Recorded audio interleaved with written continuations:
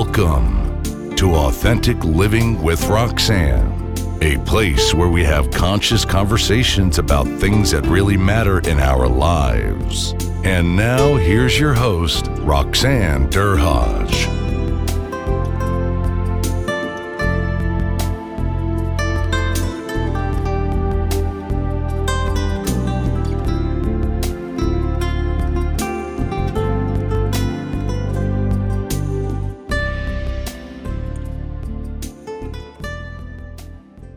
Hi, everyone. It's Roxanne Derhaj of Authentic Living with Roxanne. Thanks again for tuning in this week. This week, I have two special guests, Gabriel Krenza and Robert Krenza, and they own BlackWolf Consultants, Inc. And men, I should say guys or men, thank you for coming on today and sharing the time with us.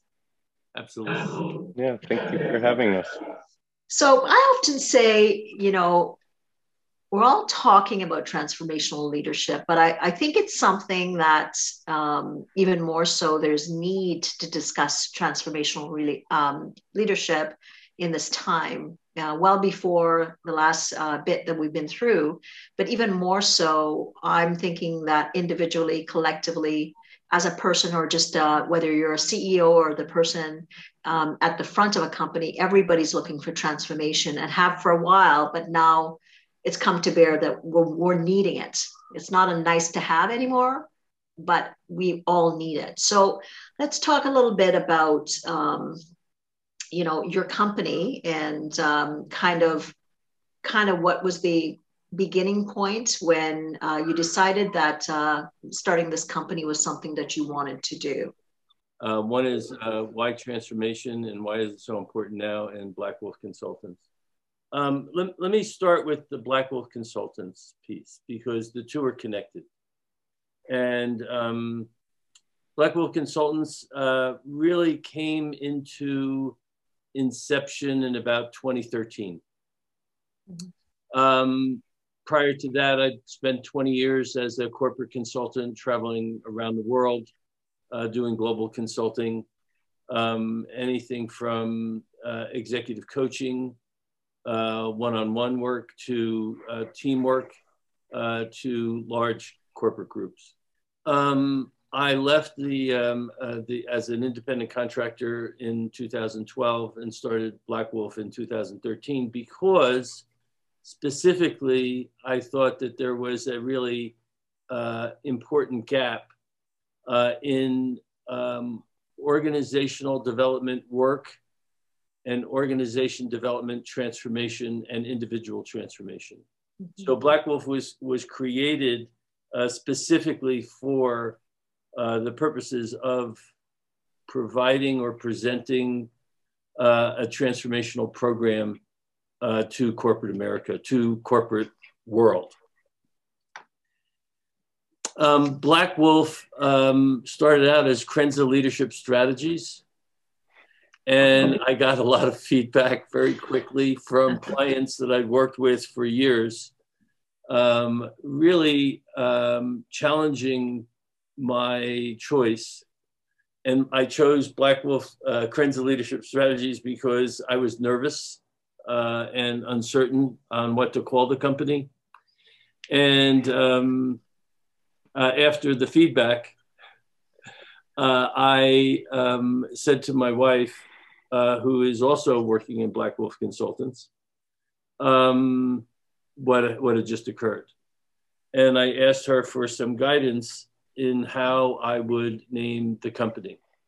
And she said, why don't you do what you always do, which is meditate.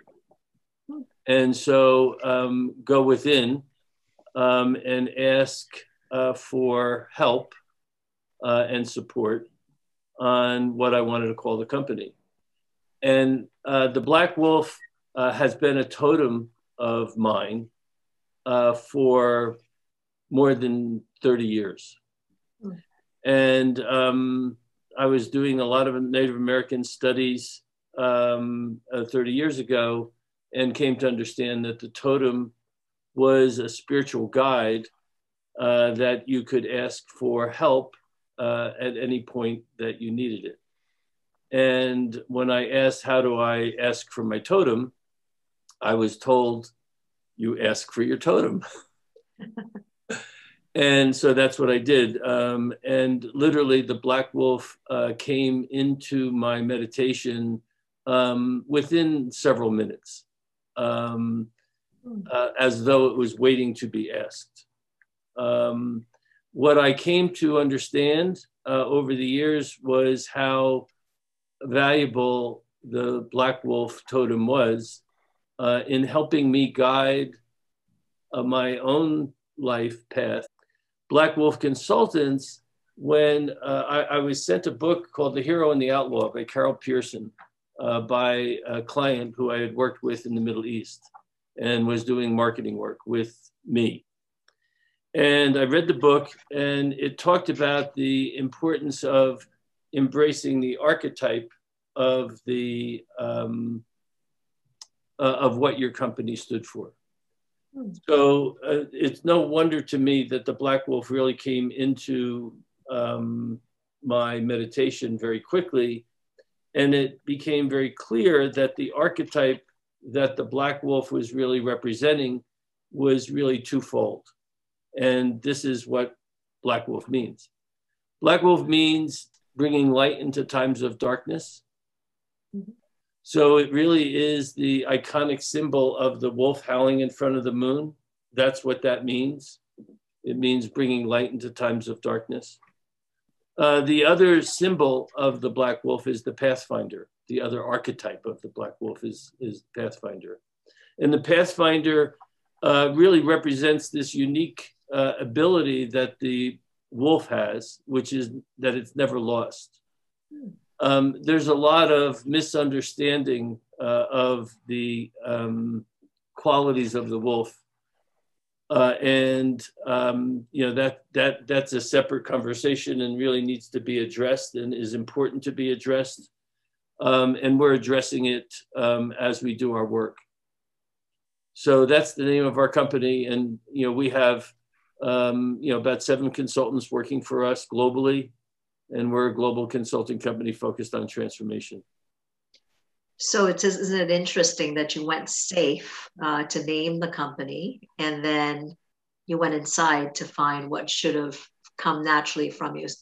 And with most of us, when we're making a major decision, it's either based on fear or on love, right? Like to kind of go to that space, and you went inside, and you were able to kind of what a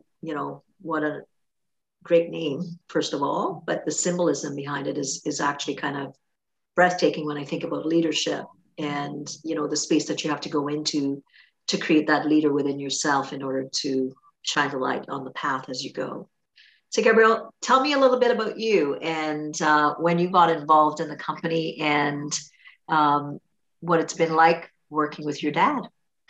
I feel in some ways I was indoctrinated into this line of work at a very early age. I have very clear memories of sayings like, you are your word, and do what you say you're going to do when you're going to do it, which really holds true in our work, with executives around the world. And so there's a lot of kind of very simple learnings that I was brought up with that are naturally, just kind of ingrained in this work. So when I decided to join BlackWolf just about 5 years ago, it was a very kind of graceful and ease-filled transition from my career. My academic background is in sustainability, and both my undergrad and master's work. I worked for the Natural Resources Defense Council for a half dozen years on environmental policy and food systems change. And during that time, I started to become more and more involved in strategic supply chain and operations for raw material sourcing, and I decided to go back to school and get my master's of business administration. Great program out in San Francisco. It was focused on it was an MBA in sustainability management. So very focused on the lens of triple bottom line, people, planet, profit. Kind of looking through that lens when approaching big business decisions. And after I graduated from that program, my father, Robert, approached me and said, "Hey, do you have any interest in doing some work with BlackWolf?" And I kind of chuckled, and I think I kind of muttered, "Yeah, that's not, that's not the type of work I do." And kind of the other parallel is my background guiding in the wilderness, for the National Outdoor Leadership School. I've been a senior instructor there for a dozen years, and that's, talk about transformation. I mean, you take teams of people out into the wilderness for 30 days at a time, and they come back completely changed and forever impacted. And so, when Robert approached me, I was like, well, thank you. I'm on a different trajectory, and our work is not very similar. And I think I kind of wanted to respectfully humor him. So I took on a little writing project and shadowed a consultant at BlackWolf, Burke Miller, and kind of like saw the process of him working with a team and engaging one-on-one and one-on-many, and I kind of had this almost epiphany moment where I was like, "Oh, okay, this is exactly what I want to do," and so my approach to the work is much more experiential in kind of how I my offering to BlackWolf. So I create experiences for executives that are, I would say, more out of the box, taking folks outdoors and this idea of wilderness immersions, taking people, kind of allowing them the opportunity to unplug in order to reconnect with themselves and each other. And yeah, I couldn't be more grateful to do the work, and I continue to learn. It's a culture of curiosity and humility. I think the other piece I want to mention is how you introduced us. We're both men. We're also both white men, and I think the gift that we are very conscious about giving is, how to be in contribution and how to really be in service, given the privilege that we were born into, and kind of fiercely working towards kind of deconstructing the stereotypes that, rightfully so, we're so well known for. So, yeah. So isn't that amazing, the synergy, right? Even that's the alignment, like when you go in a place of deepness, like you were going on your path. And I have a 20-year-old, so Gabriel, I chuckle when I think about his path and where it might lead him. And as a parent, it's nice to listen and hear that you found that spot. And then it kind of led you back. I'm going to use to some of those basic core fundamental values that you've been learning probably since you were crawling around, and then you're able to give that gift back to the world. Yep. So I want to talk about the overall concept. It's so funny because I didn't look up the meaning of BlackWolf, and I'm actually kind of glad I didn't, because just hearing that really illuminates a place within me, as I think about leadership, because I became a leader quite young. I think it was my early 20s, and running clinics at hospitals. And you are often rudderless, as whether it's young, and I would say an age at this point, but some leaders are just in that space where they're trying, and they're not malintentioned, but sometimes they get lost. So I want to talk a little bit about kind of the overall kind of area view of transformational leadership and kind of some of the things that you offer at BlackWolf, and help me understand how you work with companies and leaders, and how you decide where they fit in reference to some of your offerings. And whoever wants to answer, that's good with me.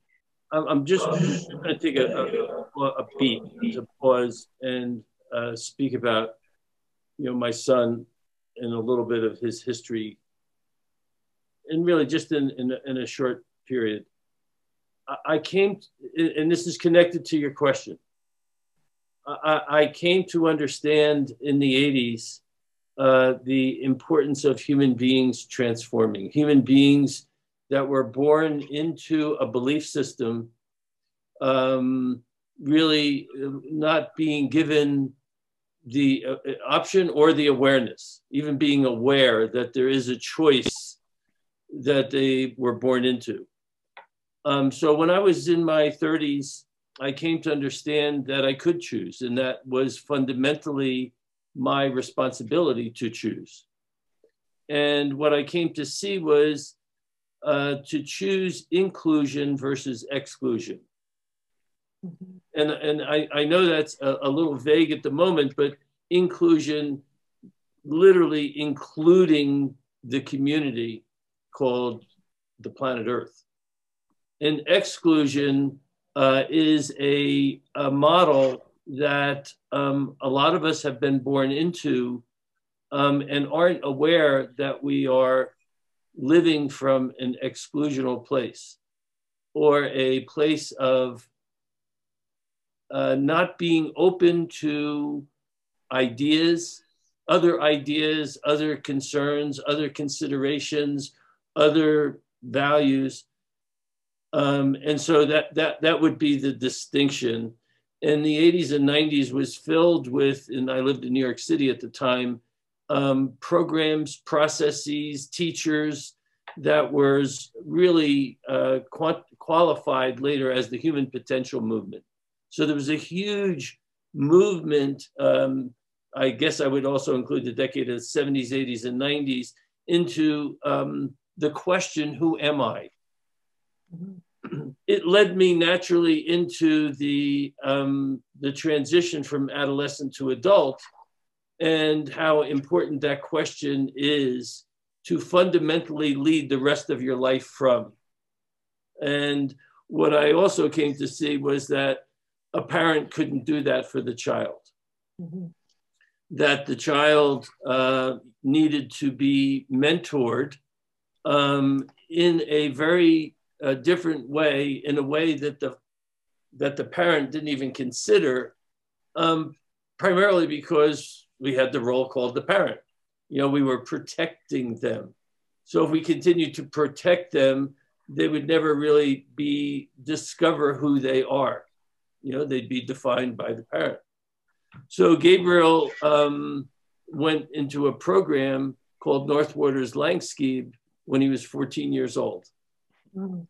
And he has been on, and I'll let him speak for himself, many different adventures and expeditions since he's 14. And that is, Gabriel, how old was that? 20 plus years ago, 20 years ago, right? 23 years ago. And Gabriel is clearly his own man, and makes his own choices and chooses his choices. And I'm very proud and honored that he chose to be a part of BlackWolf. There's a lot more that goes into that, but that's really talking a little bit about Gabriel and a little bit about mentoring and parenting.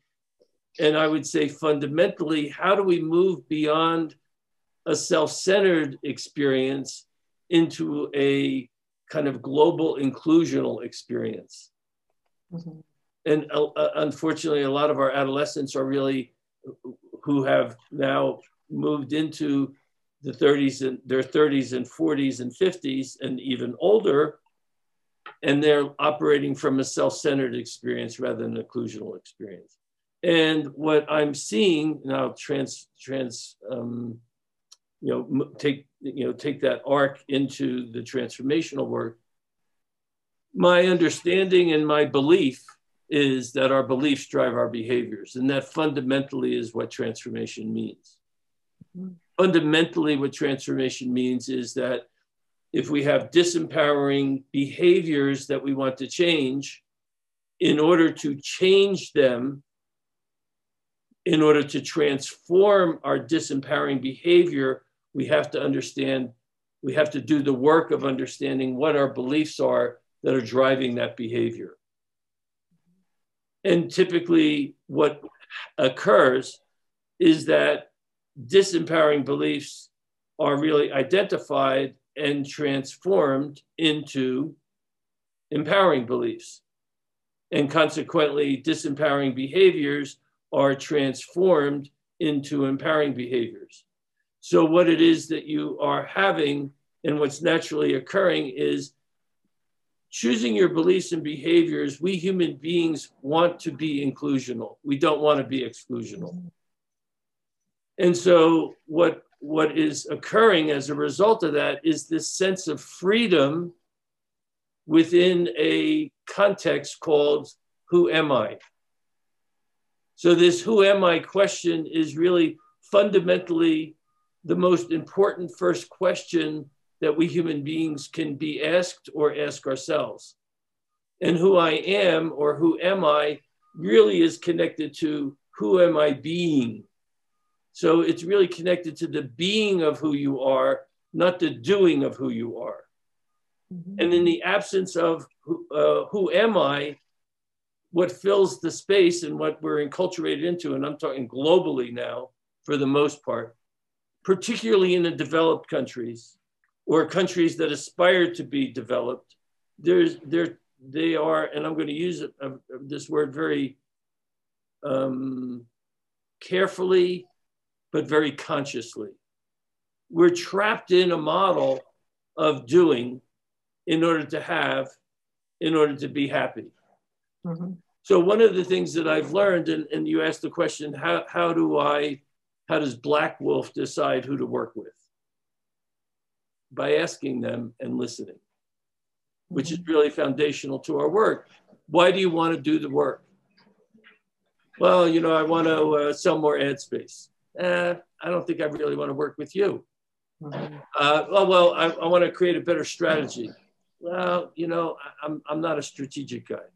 Absolutely. Because I think, if we think of the time that we're in and the leadership that we're seeing, unfortunately, let's look on a global, look at what's happened with you in the US or just a global perspective of the world. I often say, everybody's on tilt. And then you have some leaders that are saying, absolutely, we want change. We want transformation in name alone. And then there's ones that really want it. So not the trajectory of here's my mission, here's my vision, this is where I want to be. But how does that all fit? Because I'm going to think people are going to come towards you like they come towards me to make change. And then as you start to delve further and you start to get the key metrics of what's happening organizationally and the things that needs to be changed, then you get a different kind of perspective. Well, it's all well and good. We want to make some change, but we're really not looking at for that, real, what I call second order change. We're looking for some change just to kind of look good to the marketplace out there. There's sometimes a very gentle bait and switch, and I think that term notes a lack of integrity, but the integrity piece is really what we're focused on. So what you just mentioned is kind of transactional change. We want to do this and kind of transactional strategy, right? We need to ramp up our widget building. And to do that, we need to be inspired. We need to inspire our employees. I've noticed with clients past that, the lens with which we do our work, it's like, trying to describe a color that's never been seen. And how do you do that with a client that doesn't, currently have that spectrum on their, in their palette? So what Robert just said, we want to work with people that want to do the work and that are, excited to do the work. But I think kind of at the most basic level, we want to work with people that are curious. Right? Mm-hmm. And there's a level of curiosity and willing to play, right? Like, are you committed to having some degree of imagination about what's possible? Or, are you just going to hire us and tell us what you want us to do? And if that's the case, nice to know you. So let's talk about imagination. I hadn't thought about that. So I'm curious because I know you do some pretty interesting things. Yeah. Just talk about the concept of imagination. So I'm a part of a senior leadership team. I know we're committed, mm-hmm. but I'm not thinking imagination. So explain to me what that process is like and what might you be doing to potentially start to introduce people. I'm going to think it's a bit at a time. It's mm-hmm. not, all of a sudden they go from, one state into a playful state. How do you kind of start to introduce the concept of imagination in some of the things that you might do? Yeah, I think that, imagination is the precursor to innovation, and everyone wants to innovate today. That's like such a hot topic, and how to disrupt in the market through innovation, and how to evolve products, and so usually that's kind of that's more of the selling catchphrase. We'll you're not going to do a search for creativity, but you're going to look for innovation or disruptors. Mm-hmm. Potentially when people are coming to you, they might come with that perspective, and really at that point you're kind of going through the process and they start to recognize that it's in fact getting to that creative space that will get them to achieve their goals. Yeah, so one of the kind of services that I've put together and gotten to facilitate CEOs of massive companies around the world is it's a day long, or it can be a couple days. Sometimes it can just be an afternoon activity that involves a lot of strategy, and it's almost like a geocaching exercise, if you're familiar with what that is. A wee bet. Kind of, it's like a scavenger hunt. Yeah, because the kids, I'm going to age myself here, play that with Pokemon Go or something. Exactly. It's kind of, that's my extent of it. Well, then you kind of know, but yeah. What I'll do is I'll build a course, and it will be, it can be in a public park, it could be in a national forest.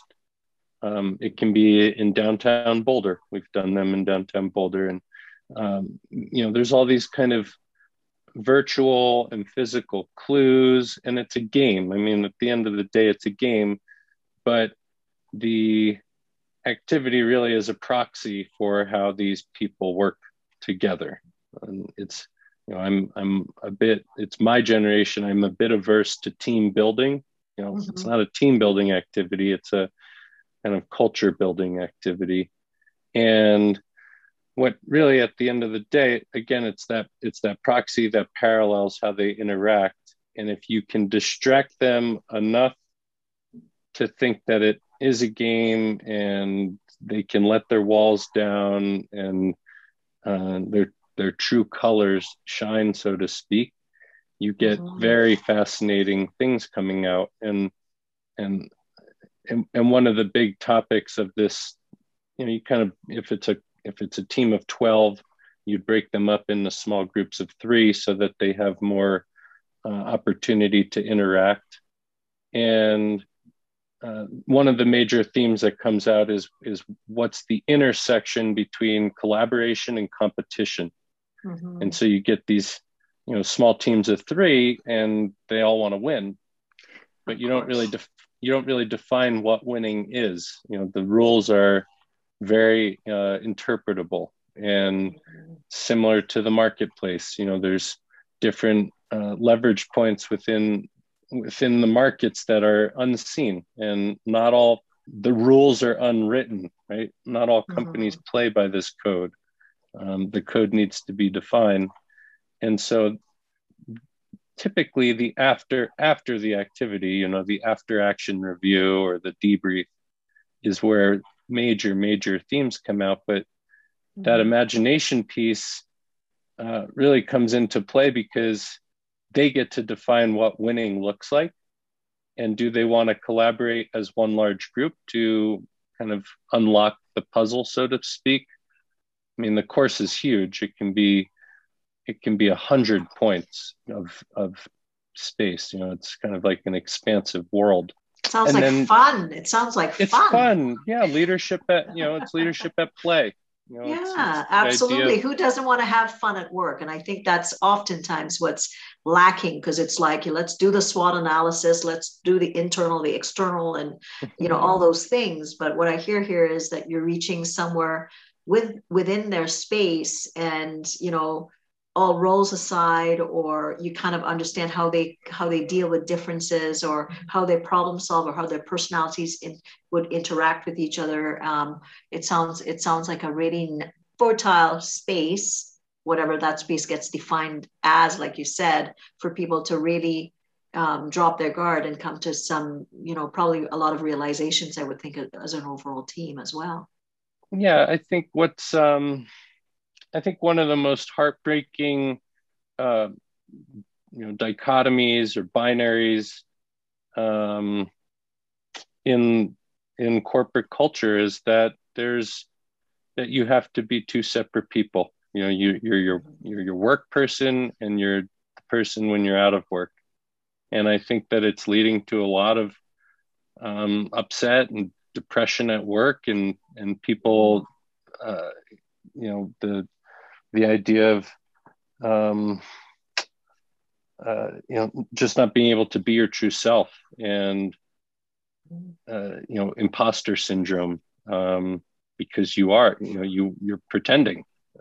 So this play and imagination sparking space, when people get to, and it's not your typical offsite where you're at a fancy hotel in some retreat room and then you share a meal together and then go off to your separate rooms and do it again the next day. And how do you really share in a lived experience together where work is not defining who you are, you get to define who you are. Well, it sounds lovely. This was such a great interview that we decided to turn it into a 2-part series. Be sure to tune in next week for part 2, so you don't miss out on the amazing content. Thanks for tuning in to Authentic Living with Roxanne, creating the space for positive, healthy change. Roxanne is a keynote speaker, psychotherapist, and coach. To work with Roxanne, visit roxannederhaj.com/blueprint. We'll see you next time on Authentic Living with Roxanne.